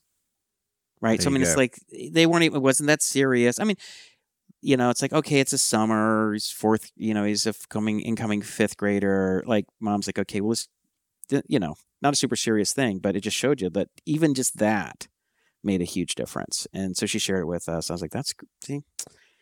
And that's what I told Sandy. I said, look, even if we get frustrated at times because we're not growing as fast in this is going to work because the system works, because it really works. So yeah, we have marketing stuff to do. We have blah blah blah to do, But yeah, that's just you see stuff like that all the time. And like this one kid who's I think he's a second grader.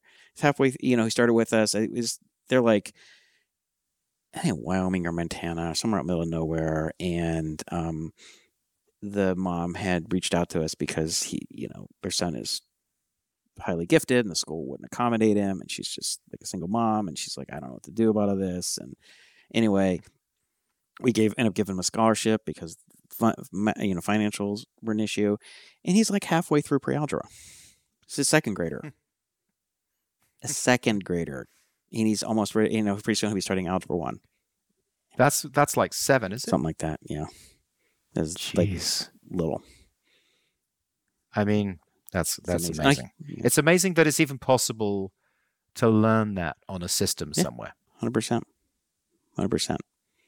Great. So, anyway, that's probably enough about Math Academy. Yeah. Do you want to talk about TV shows or anything? We got 10 minutes left. One quick article that I wanted to bring up was something that I had posted in my own JV links. Most people don't realize how much progress we've made on climate change. So, how much progress we made? Give us an update. We had the 2015 Paris Accord, and like they had set certain things. So I'll just read some stuff from the article. Global emissions are on a substantially better track today than they were in 2015, largely due to the rapid deployment of wind, solar, and more recently EVs. Solar and wind energy accounted for less than 5% of global electricity 8 years ago. Today they're up to 14% and projected to be 30% by 2030. Solar installations are growing so fast that more solar panels were installed in the past 3 years than the previous rest of history. In 2017, fully electric and plug-in hybrid accounted for 1%. That's in 2017. And now they're like up to almost 10%, including more than 1 in 4 new car sales in California. So most basically, of which are like Teslas. So the top line is the International Energy Agency now projects that global climate pollution in 2030 will be about 7.5 billion tons, which is 20% lower than the pre-Paris Agreement pathway. So the sort of Paris Accord had set a certain plan, and we're actually 20% lower than the plan. That's great. Of that, and we didn't even sign the reports. Just right. So I just thought that was interesting. Yeah, it was interesting that stuff is happening. I mean, someone said, who was it said? Someone said pretty much every problem could be solved by technology, and Most can. I think that might be true. Yeah, well, I mean, you kind of have the two extremes, which is sort of the technology, the accelerationist, and then you have the degrowth people who want to take everything down and slow energy down and depopulate and all that kind of stuff. And I'm definitely on the side of technology for sure. I think. Yeah, I think we could solve problems. Humans can solve problems. I mean, we'll create new problems along the way, and then we'll have to solve those. I mean, I'm not as worried about the climate stuff as I think there's been a bit of climate alarmism. The problem is it's freaked a lot of people out. A lot of people on the left have just gotten almost kind of like become just like complete doomers about it, and a lot of young people just almost become mentally deranged about it and think that the world is going to come to an end or something, which is not healthy and not accurate. But not it isn't something that we should pay attention to and try and resolve. But a bigger problem to me is the microplastics, which, in fact, I just had this article. I hadn't even finished reading it, but they talk about the microplastics as being, are you familiar with what microplastics are? So it's in the sea, it's in the water supply, it's in our bodies, it's in our fat. Getting around. Yeah. Well, now they fat. said the title is nanoplastics could be worse than microplastics, and we almost know nothing about them. So the microplastics, all the plastic gets in the ocean. A lot of it being dumped from, I think the worst of the Pacific garbage catch and all that, like the worst of it is coming from the Philippines. I think I saw something where they showed, I saw this map a year ago, and it showed like where is all this coming? For some reason, a lot of it is coming from the Philippines. You think, oh, is it coming from China or is it coming from India? It's like, yes, but the Philippines are the worst for some reason. I don't know. But anyways, we have this plastic that goes in there and it gets degraded by the ocean. You have all these tiny plastics, which are getting eaten by sea creatures, which are eaten by birds, and then gets into the food supply, and it gets all over. People they find the microplastics as far as in Mount Everest, right, and the Arctic and stuff like that, and nanoplastics by size. So a microplastic is small enough that is big enough that you could see it in a microscope easily, but you could also see it on the end of your finger in some cases. Right. A nanoplastic would be if a microplastic was the size of a basketball, a nanoplastic would be the size of a grain of rice. And so it takes special equipment to be able to detect them. But microplastics, which are being consumed by, I think, plankton and krill, are then broken down into nanoplastics, and then that stuff's being spread out. And we think, well, carbon is a hard thing to deal with. Well, carbon is like nothing to deal with compared to, I think, this. If you have nanoplastics spreading, because if you have like nanoplastics, if we don't deal with all this plastic garbage that's getting into the oceans and getting into the nature and food supply and these nanoplastics, this stuff is going to get in us, and then we're going to wonder why we have all these weird cancers showing up and all these weird diseases. And then it could likely end up being because we have all these plastics that are screwing up with the way our systems work and the animals as well. Like that is a bigger problem that people aren't paying attention to, and it's weird to me. And we've talked about this before on the podcast years ago. But if you're like, what are the biggest concerns, like sort of ecological concerns? For me, it's the proliferation of plastic waste throughout the world's ecosystems. That's a big problem. That's a huge problem. And we need to get serious about it. And it's like funny. It's like it always takes the world a long time to figure this stuff out. It's like everyone's all worried about overpopulation, and they find out that we have a huge percentage of the countries are depopulating at a huge rate, and that's going to lead to problems. But then people are just behind on it. It's like, are people not aware of this? They're not aware that Korea has a replacement rate of 0.7. I mean, our population. I mean, it's like we're 2.1 is replacement. They're at 0.7 in Germany and Italy and Russia and China and Japan. I mean, they're all screwed. And we're not, and it's like, people, I was watching this YouTube video, this one woman who's a physicist, Sabine something, I can't remember. She's like a physicist who's kind of like turned more towards like popularization of science. And she was talking about, concerns, and she's talking about overpopulation. And I'm like, Sabine, wake the fuck up. Like, are you like a decade behind? Like, you have no idea what's going on with the population. The population, yes, is going to rise in short term, but then we have this massive depopulation problem. We're not going to have enough people around doing stuff to keep the economies from going into permanent recession. Like that could be a real risk. It's like people think, oh, well, Jason, how this AI is going to do everything? And like, maybe.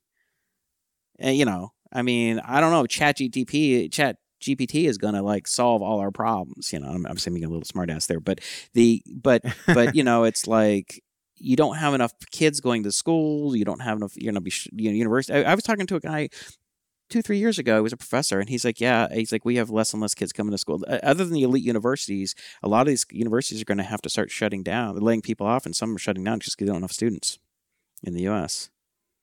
Like, these are major problems. Wow. But anyway, it's like people, but it's just an example. It's like there's these things that like so many people who are, supposedly educated and intelligent and aware are just still clueless on. And it's like, Jesus, people, Well, I'm glad I brought that article to you. It gives something to think about.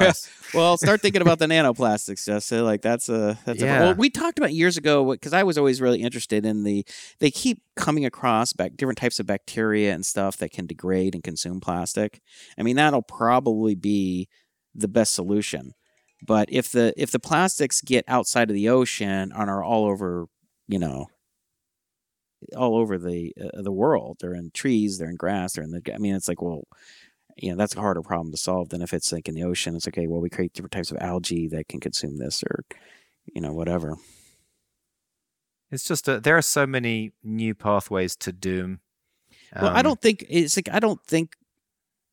I'm not this is the pathway to like people having like weird deformities and things. Well, that would be the TV version. I mean, I don't think that'll happen. I think what'll happen is that you just have much higher incidences of different types of cancers and things that are resulting from this, and different types of maybe brain diseases that are result. It's like, oh, what turns out that we have this weird kind of Alzheimer's that actually is a result of having too many nanoplastics in your brain, and that's what's causing it. And it's like, well, how do we detect? Well, we can't even detect it. It's in the food supply. You can't even detect it. It's so small. It's like, great.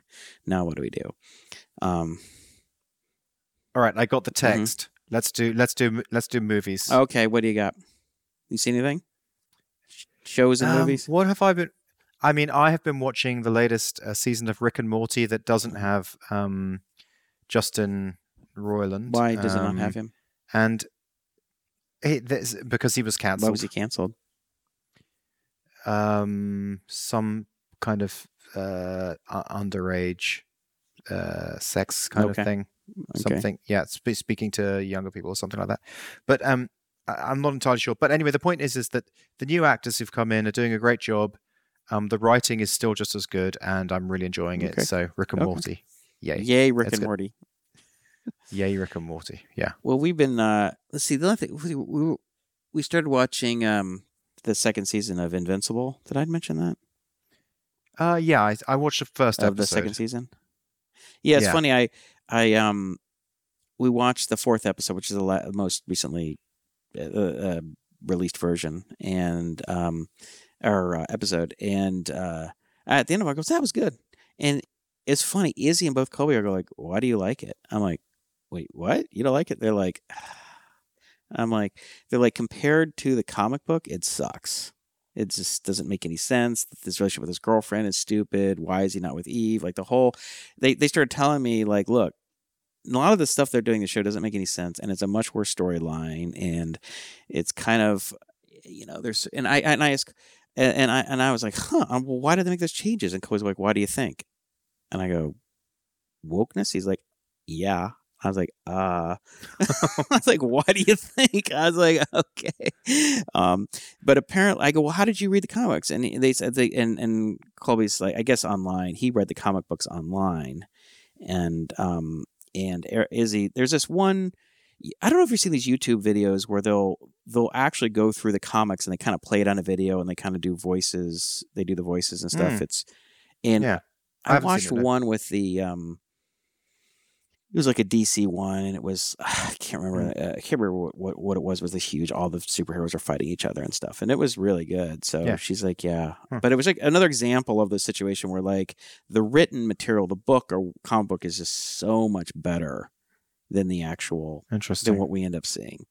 And I was like, yeah, that's almost always the case. It's almost never the case that what you see in a movie or TV show is as good as what you've the book or whatever. Almost never. Yeah, like I that is remember true. seeing did you ever see the movie A Beautiful Mind with Russell Crowe?